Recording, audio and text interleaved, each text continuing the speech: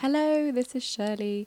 I don't usually do a preamble for these podcasts, but this podcast has been a long time in the editing process, so I thought I should explain that this was recorded back in February before I had my baby, and if anything feels a little bit, maybe not out of date, but there are some things that are not mentioned that have happened since.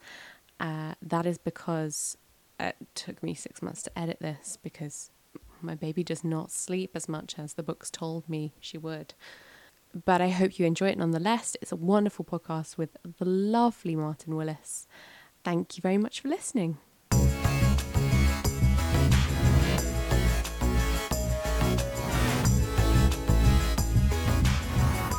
Hello and welcome to the Alternative Book Club podcast, the online spin-off from the Literary Comedy Night. I am your host, Shirley Hulse, and today we're joined by comedian and founder of Objectively Funny, it's Martin Willis. Hi Martin, how are you?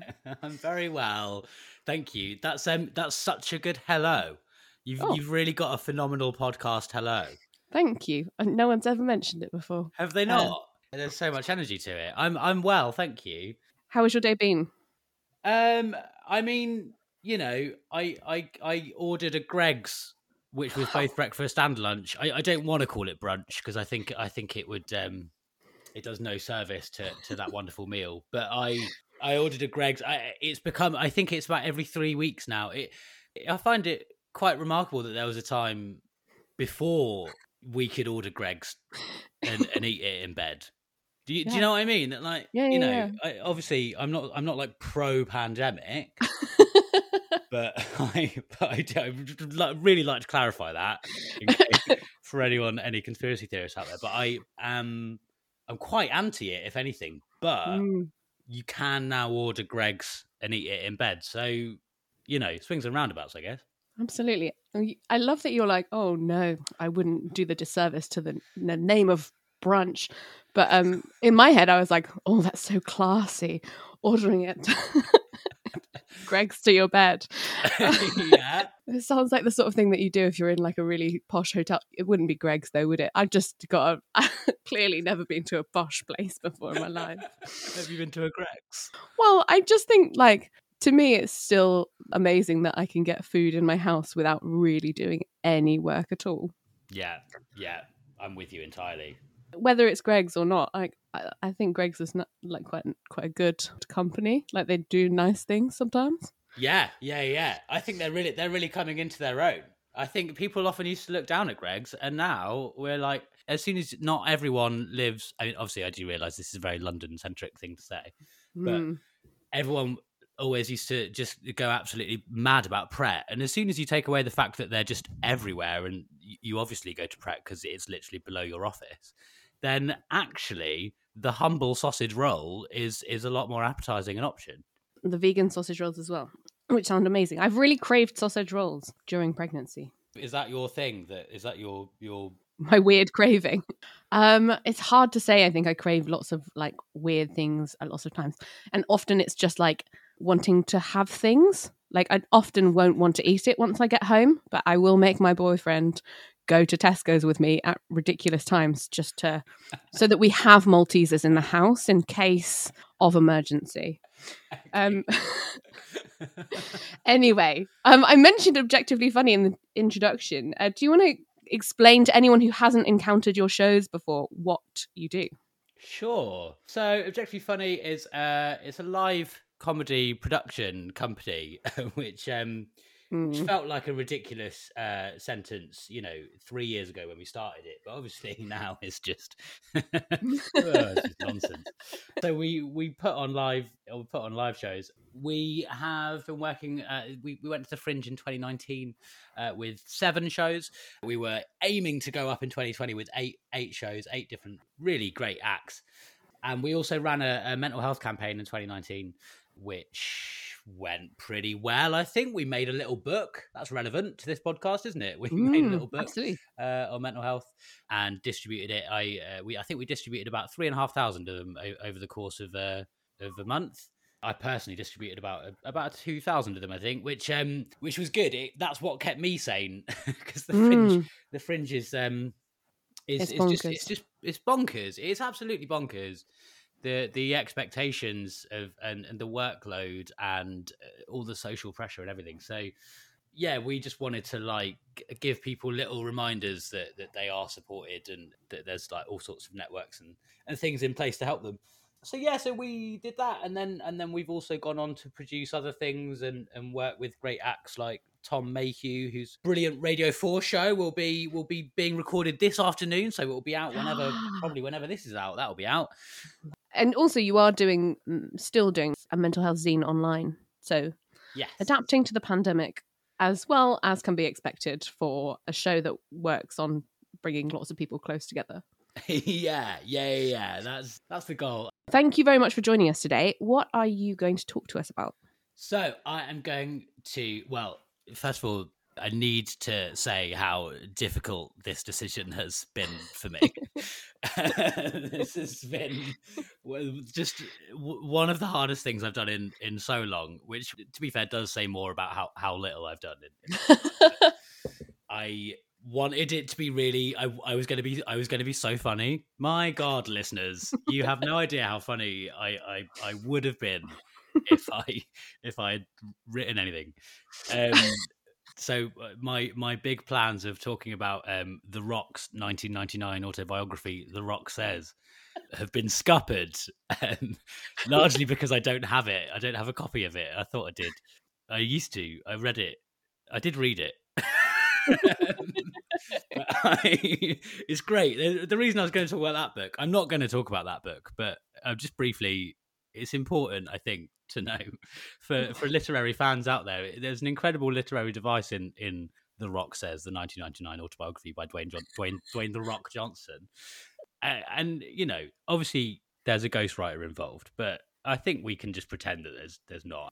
I think Dwayne Johnson is probably one of the literary geniuses of his and our day.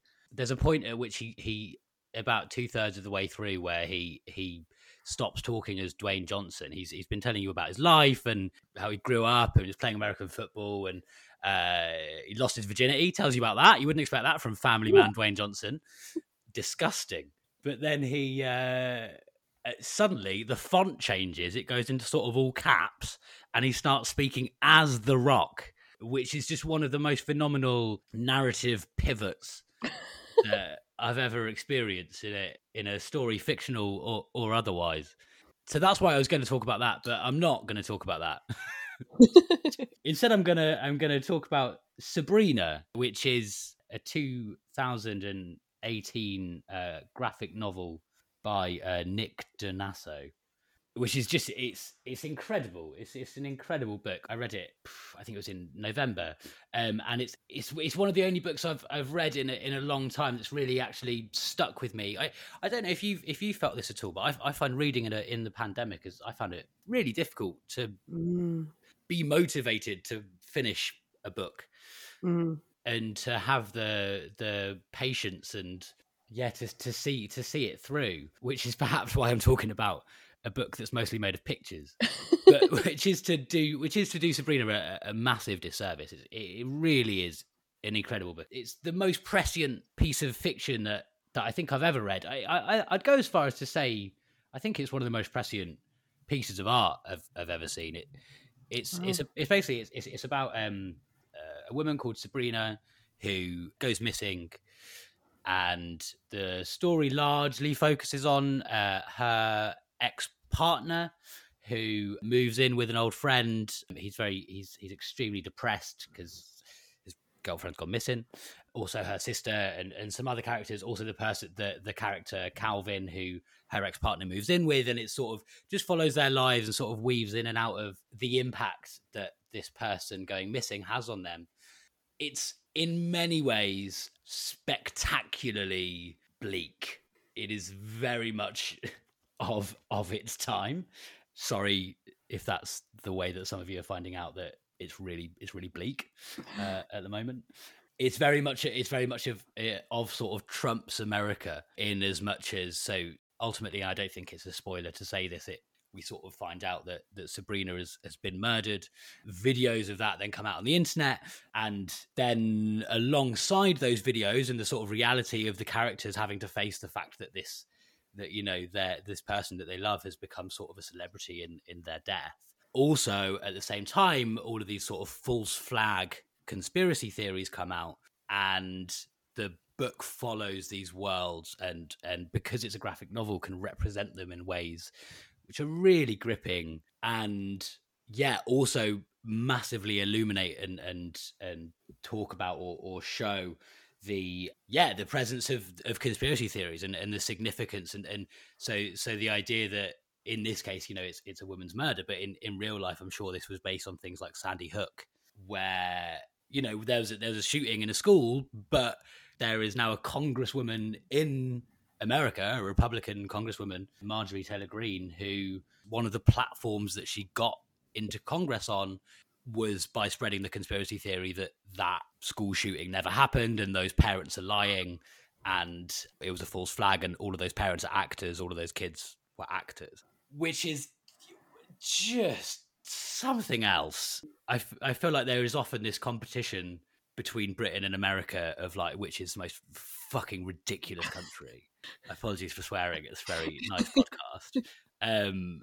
But often you look sort of politically, and especially now it's like, well, Biden's in and we've still got Boris, so probably we are the bigger dickheads. But actually, if you look at the sort of embedded nature of a lot of things that are still happening in America, it's actually just like the Wild West out there is crazy.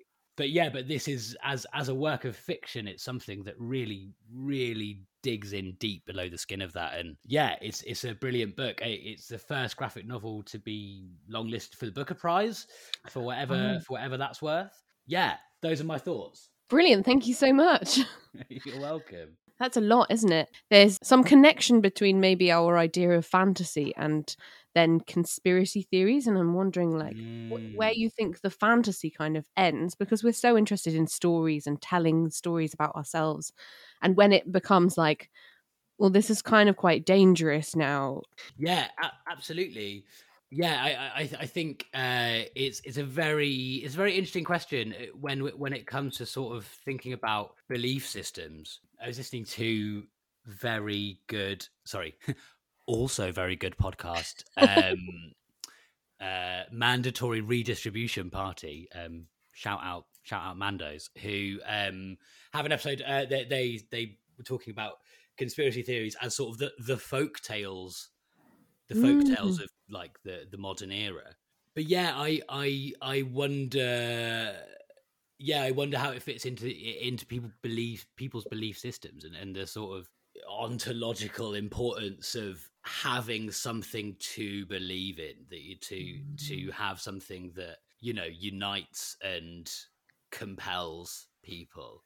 And I think that when you have lost a lot of confidence in the system, when even the people within the system have actively tried to make you lose your confidence in the system, then you're sort of left clutching to whatever sort of flotsam and jetsam happens to be about. And if that is, Alex Jones screaming down a camera that chlorine in water is making frogs gay, actual theory, genuine theory from a man who, when Donald Trump became president, was given press status. He was allowed into the White House.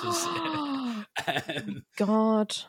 But if your belief in everything else has been eroded, if your belief in society is eroded to that extent, then it makes sense that the net that you cast might drag in some absolute horse shit. Yeah, absolutely. I mean, society is based on belief, right? Like, none of us were there to prove that Isaac Newton had an apple fall on his head and discovered gravity. Like, we have to take some things as fact, otherwise we just can't see eye to eye. And it's very impossible, even if you've grown up with people, always to see eye to eye. But there also is this kind of pressure of celebrity or fame that then kind of seems to have a power to kind of warp reality. And I know This is like the most pretentious thing I've ever done. But when I burnt out of London, I went and did a teacher training course to teach yoga in India. And while I was there were 3 other people on this kind of retreat, I guess. And 2 of them were really lovely young women. And one of them was this like guy who was a conspiracy theorist. And he had some conspiracy theories about how the government, how the capitalist system is not very, it's not good and stuff. And I was like, oh yeah, I agree with you. Wow, yeah, this is really interesting. Or you're like, when you meet new people, you're like, oh yeah, you know more than me. And then basically he was like, well, I've been watching some of those videos about flat Earth, and they're pretty convincing. And I was like, oh no. And then it got to the point where he mentioned like Holocaust stuff, and I was like, fuck. Oh God. It means like you believe in one of them, you believe in all of them. Like conspiracy theories are so, I don't know, maybe like sexy or charismatic or something to the people that believe them. You just you buy into all of it. It's absolutely insane, and so interesting to see a book kind of take that on and tackle that, especially on a subject of women being murdered, which seems to be like a big hit topic during the pandemic. There just seems to be so many movies, so many TV shows about a woman gets murdered. Woo. Yeah. And like, yeah, I mean, I don't listen to them, but it certainly seems that like every other podcast is on that subject, and also primarily listened to by women, which I think is a fascinating and understandable outcome. It's basically research. It's basically it's like watching like videos deconstructing the thing, so you're like protected against it. Like, how can I avoid it? Yeah. I mean, I feel like there's a lot. I don't want to move on too fast from the fact that you went on a yoga retreat. I was at first quite surprised by that, but then I remember that you're a white woman. But then I also, for anyone listening to this podcast might be upset that I said that. I'm half Indian, so I'm allowed. But yeah, it's interesting. What I find particularly fascinating about that is someone who has flown at least some distance around the world, and I do use the word around, to then get somewhere, just startlingly different in all sorts of ways, which are, in many of them related directly to the curvature of the Earth and the way it moves around the sun. To then be like, the Earth is flat. It's bold. It's bold. Yeah, and also to add some information, I think, as far as I remember, he was running some kind of weird drug ceremonies in South America, which is certainly at least half the world away in a semicircle. Gosh. I wonder if there should be now I'm not, I'm not in politics. If I were in global politics, I wonder if there's a call for bringing in some sort of like limit on how much people are allowed to travel, because I think that guy's he's clearly someone should have stopped him from. He should have to stay where he is now, I think. If you can't believe in it, then you can't go round it. yeah. You believe that you're going round it. If you think that you're just going like directly across, then I think you should have to just stay still for a bit until you've come to terms with things. I fully support that idea. I thought that Sabrina sounded amazing, but I also am very interested about The Rock's autobiography that you did briefly mention at the beginning. Like, how old were you when you read this? Now, my main memory of reading this, apart from the obvious narrative gymnastics that it performs, and also one phrase that has really stuck with me my entire life is my metabolism is like a furnace.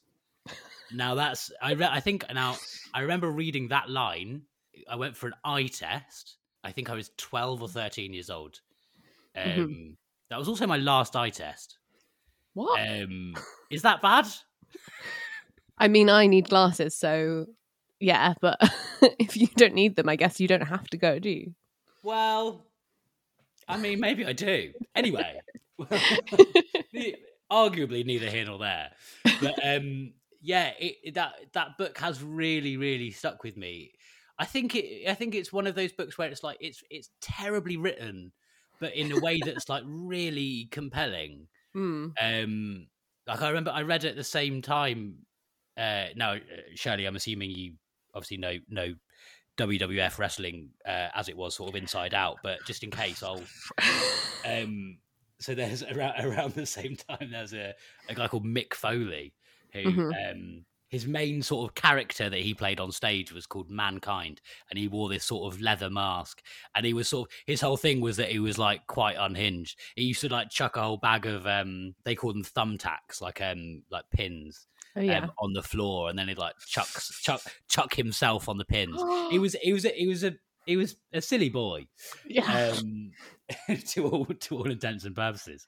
But I read his autobiography, and his autobiography was clearly like him just being like, "This is the absolutely mad life that I have led." I think he was like in his 40s, still, doing this job that meant that he, every time he went to work, he was taking a few months off his life, and but clearly just adored it. And then you read The Rock, and it's like he in that book was written, he must have been in his like late 20s still, and he's just this like super handsome, really charismatic guy who's just like sort of somewhere between a sportsman and like a dancer.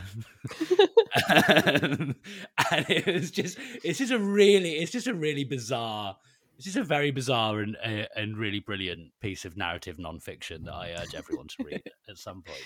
It's a classic. It's a classic of the genre, yeah. I was going to ask you like where you'd originally found it, but I'm guessing you were really into WWF from the clues of you knowing a lot about WWF.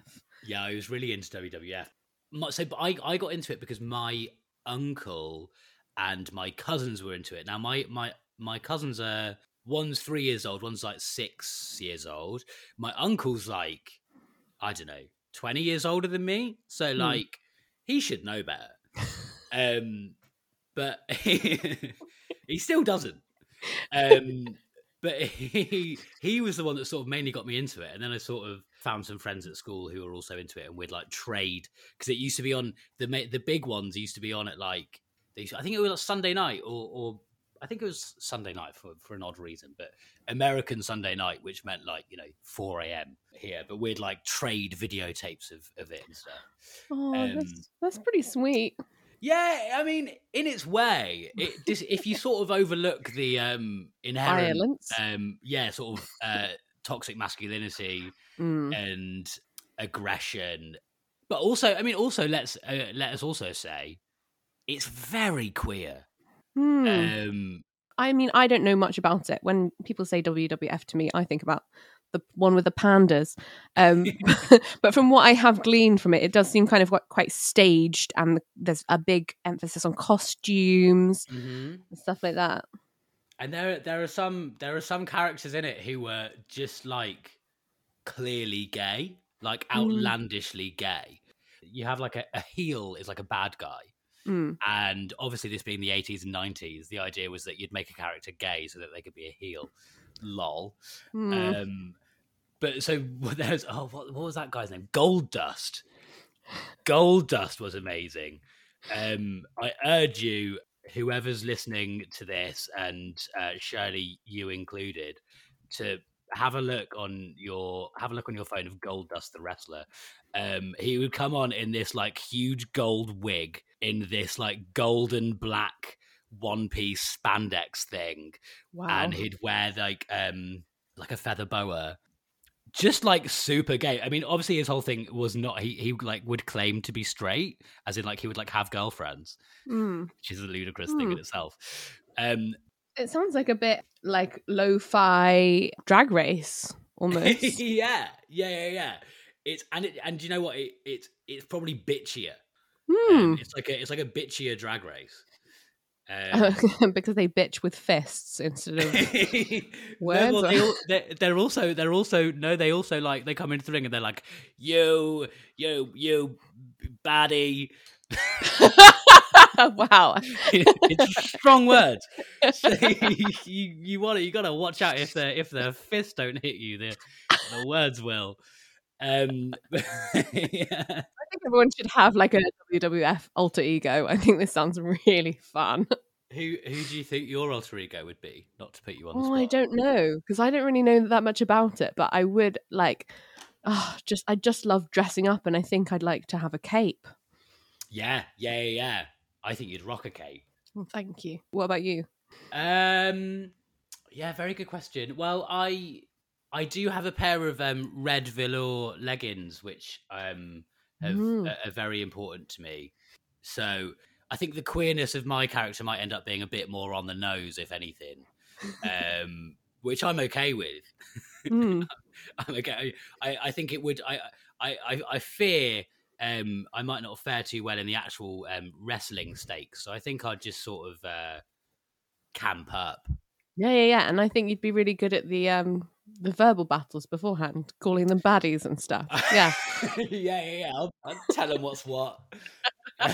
You Stone Cold Steve Austin, you're really, really mean, actually. You've made me cry. Yeah, my leg hurts. Oh, I really think someone should do some kind of parody of that. It just sounds brilliant. Yeah, I mean, I think it would be quite effective. I mean, I think primarily men of that sort of ilk are more scared of their own latent homosexuality than they are about any sort of physical damage that I could do for them.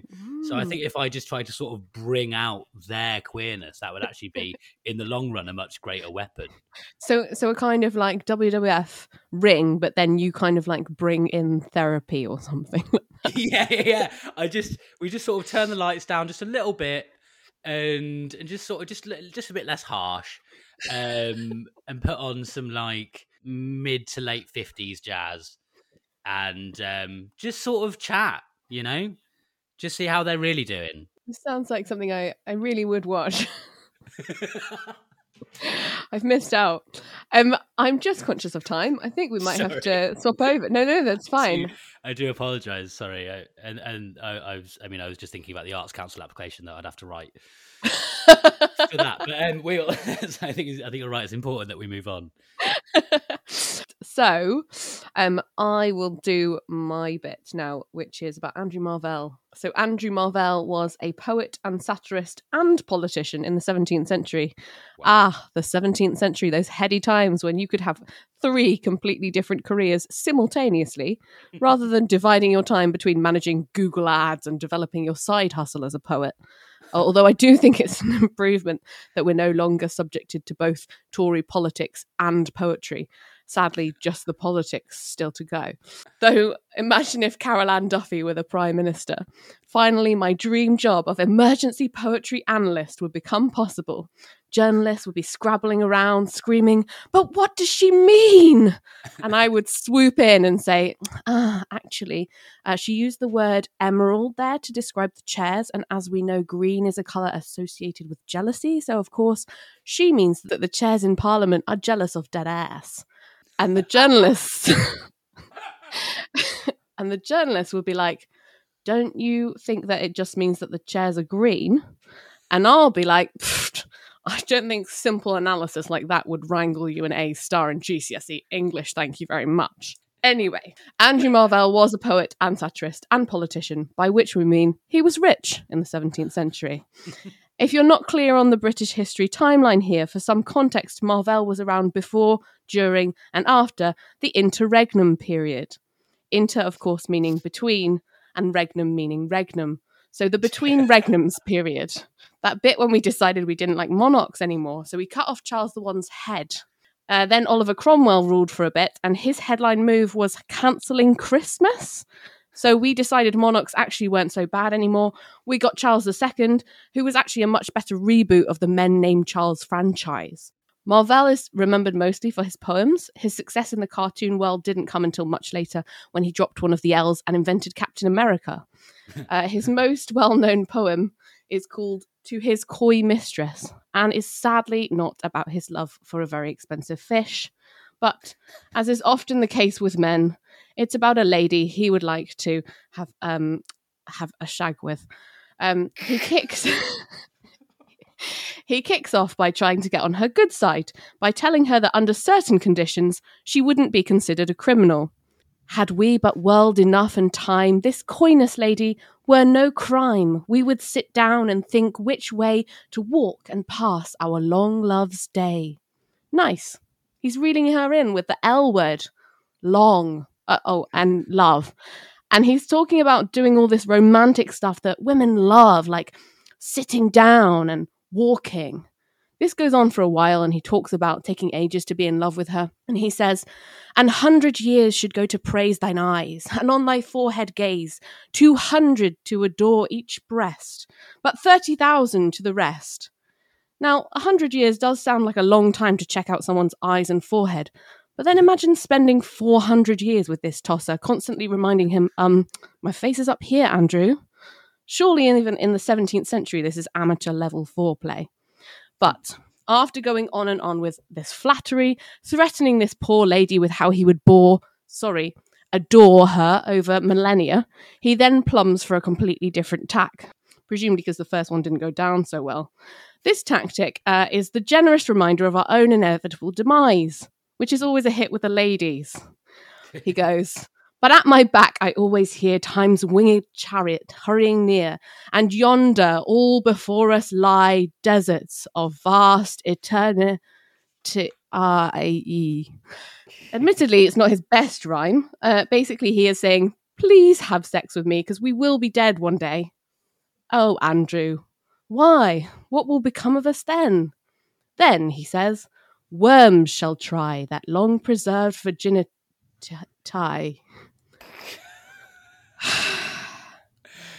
Good Lord. Yeah. I don't know how many men have used the chat-up line, would you rather have sex with me or with a worm? But I can't imagine it works all that often. And for the rest of the poem, he goes on about how they should just get on and have sex, as if the rest of what he said wasn't a major turn-off. This is basically the poem equivalent of the one time I left a club with a gentleman and a desire to tick off a one-night stand from an authentic university experiences checklist. Unfortunately, the more this man spoke, as we walked the short distance from the party to the halls, the more abstinence became the best method of contraception. And I didn't check off one-night stand that night. And I can't imagine Marvell did either, in spite of his sleazy petition to this poor lady to coy carpe diem, to seize the fish. Sorry, that's rubbish. I mean to seize the day. So, we've heard an okay poet trying and failing to seduce someone. Thank God we have reached the 21st century and we now have much more enlightened poets working on the same theme. Chief poet in this genre is, of course, K$ha, or Kesha, and her seminal piece, Die Young, from her 2012 collection, or album, Warrior. She writes on the same Carpe Diem theme, but she manages not to be a fucking creep about it, saying, I hear your heart beat to the beat of the drums. Oh, what a shame that you came here with someone. So while you're here in my arms, let's make the most of the night like we're gonna die young. Oh, beautiful. Instead of creeping on some poor maiden's tits, Kesha opts for a questioning, consensual Carpe Diem theme. Sure, we're still going to die, and in fact she's hypothetically moved the time frame forward a bit, but she still says, let's make the most of the night, which is way more open. Let's make the most of the night could be anything from, yes, fulfilling a one-night stand quota, to getting the best chips, cheese and beans of your life from a kebab. Why can't I say kebab? From a kebab van before lying on the grass in a park somewhere discussing Camus, each to their own. So, what have we learnt today? 1, that some key themes of poetry haven't changed for centuries. Sure. 2, the poetry we choose to venerate can be less creepy, for sure. And 3, Kesha has definitely been overlooked for the role of poet laureate. Thank you very much. That was Thank wonderful. What a poem! Oh man, to his coy mistresses. yeah. It's also one that you are often introduced to at school. I remember it from school. Do you? Did you do it at Yeah. GCSE? I think so. Yeah. At the time, did it strike you as phenomenally creepy? It's Well, there's just some apps. There's some very bizarre, but also like direct. Like, I mean, okay. So what I'm looking at here right now is the line, "My vegetable love should grow." And if that is not the aubergine emoji, I don't know what is. It's remarkable. Vaster than empires and more slow. Very full of himself, isn't he? Oh, he's a prime cock. Yeah. What I'm particularly interested by with this man is so he was both satirist and politician. Well, apparently he held office. Yeah, he held office. He represented Hull. He was a representative for Hull in Cromwell's government. I find that very interesting though, as a combination, satirist and politician, because it's like, would you just end up doing more and more ridiculous things so that you've got more to talk about in your like columns? Yeah, good point. It's kind of a bit self-fulfilling. It's a bit self-involved, perhaps, like his poem. Yeah, God, imagine that. Imagine if we had politician satirists today. I mean, I'm just wondering if there's anyone who is like that. I fear that I fear that our prime minister might be that. But he's not really very good at. I don't know if he's any good at satire. He just seems to like kind of bulldoze through. It doesn't seem very smart. Maybe that's kind of my definition of satire. I think that's the problem, isn't it? It's that because you and I have like a conscience, we don't see what he does as satire. But for example, Rowan Atkinson, unconscionable. He when Boris wrote his famous and awful, was it his article for the Telegraph? Was it when he was writing for the Telegraph about Muslim women? Yeah, that was supposedly satire. Oh, which obviously it? I think, well, yeah, that was the whole. It was supposed to be. Apparently, it was a joke. Which I mean, really does make me feel worse about my position in comedy. if that's I don't want to be associated with that. You know, James Acaster's show from, was it 2019, where he talks about his girlfriend who then started going out with Rowan Atkinson. Doesn't seem like such a loss now. I think he probably dodged the bullet there. Yeah, he's done all right out of that one. But yeah, I think it's fascinating. I'm also sorry. I think I focused on the wrong elements of what you were writing, of what you were talking about there, through your very well researched and explorative analysis. All I've written down is Cromwell cancelled Christmas ? Yeah. What? So you know that? No, I did not. I didn't pay attention. At school, at least, I paid attention to you. But I So was he part of the wokerati? Well, he was super Puritan, and they didn't believe that you should have fun, basically, as far as I remember. So he was part of the wokerati. What is the wokerati?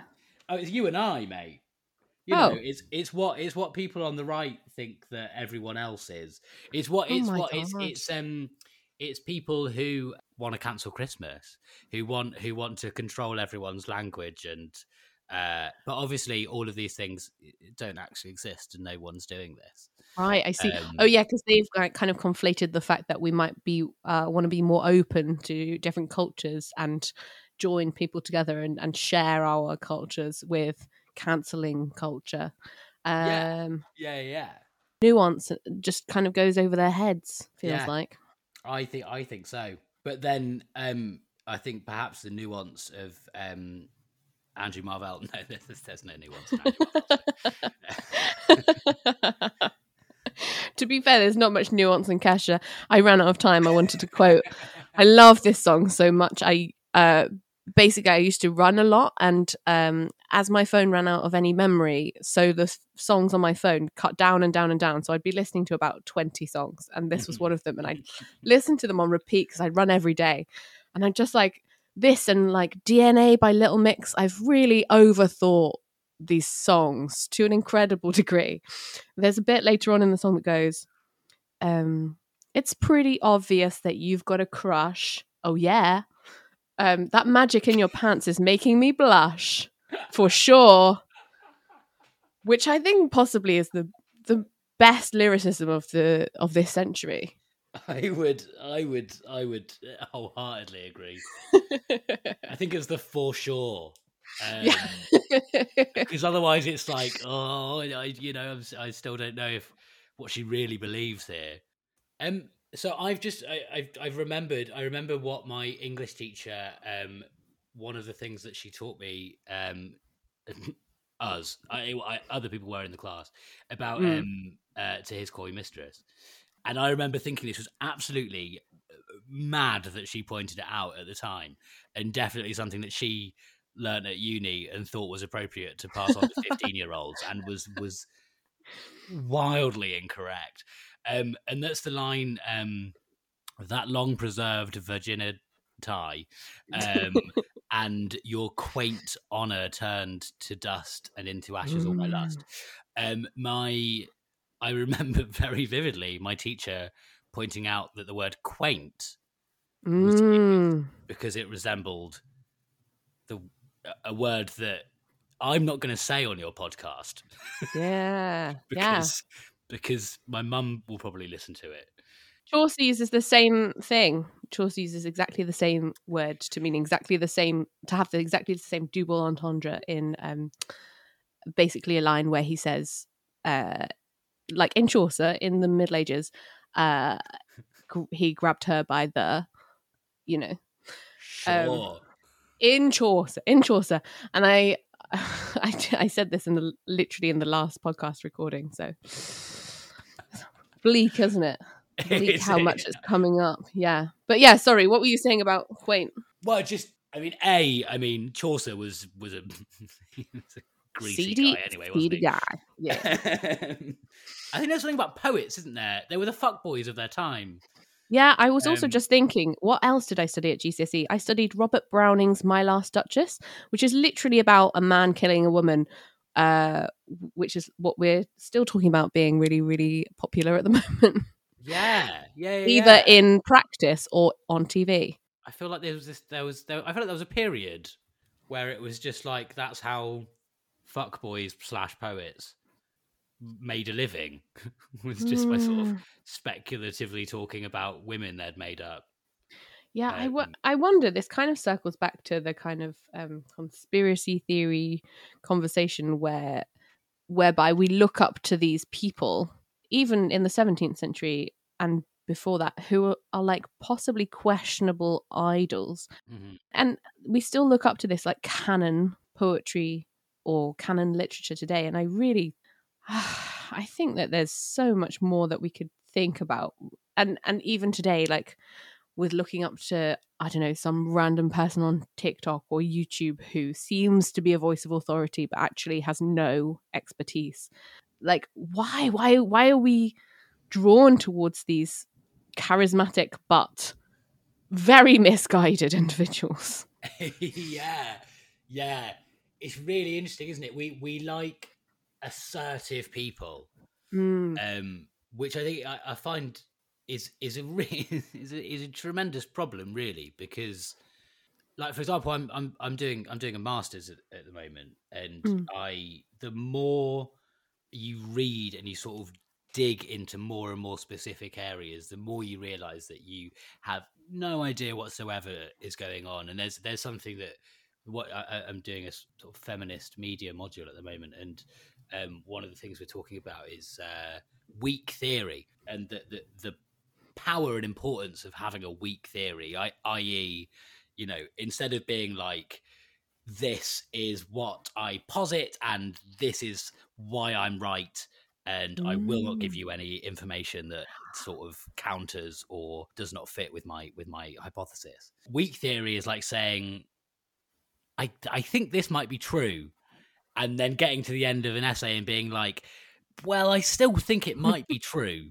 There's evidence that says it might not be true, but there's evidence that supports it, and we can sort of weave a theory and still speculate even if we can't be certain. And that's a sort of more sort of feminist approach. I think there's a real sort of in fact we were talking about this the other day, weren't we, about the not you listeners, but about the sort of sureness of certain men, particularly, you know, whether that comes from like education or class or you know, other forms of privilege, and the certainty that certain men can speak with.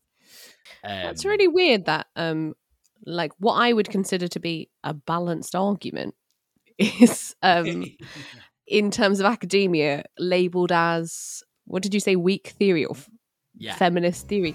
Yeah. But it reminds me of Women in Power by Mary Beard. I don't know if you've read it. It's a pamphlet, basically. Yeah, no, I've not read it. Well, she suggests that the way that we see power in itself is very masculine, and that to be powerful, a woman at the moment has to kind of emulate masculine structures, perhaps. But there must be a way, she says, and she doesn't really reveal it or give you much detail, but she says that there are ways of being powerful. It's hard because the language is so caught up with those dynamics. But like there is a way of being a kind of powerful without treading on people. Thank you very much for joining us, Martin. So if people want to follow you, where can they find you? So you can follow me on Twitter and Instagram at Martin V Willis. That is V for VJ. That's my middle name. I thought it was very Martin Very Willis. It's strong. Also, just following on from what we were saying actually just now, I did write an article about toxic masculinity in comedy. It's a couple of years ago now, but if you Google Martin Willis, it was for The Independent, sort of dive relatively deeply into theories of how a less toxically masculine, how a more feminist comedy might look. That sounds great. And also, can we find Objectively Funny? It's just at Objectively Funny. Yes, but it's spelt wrong. Oh. Because Objectively Funny is one letter too long for the Twitter handles. But if you start writing Objectively Funny, you'll get it, I'm sure. Or if you go to objectivelyfunny.com, you can find us there as well.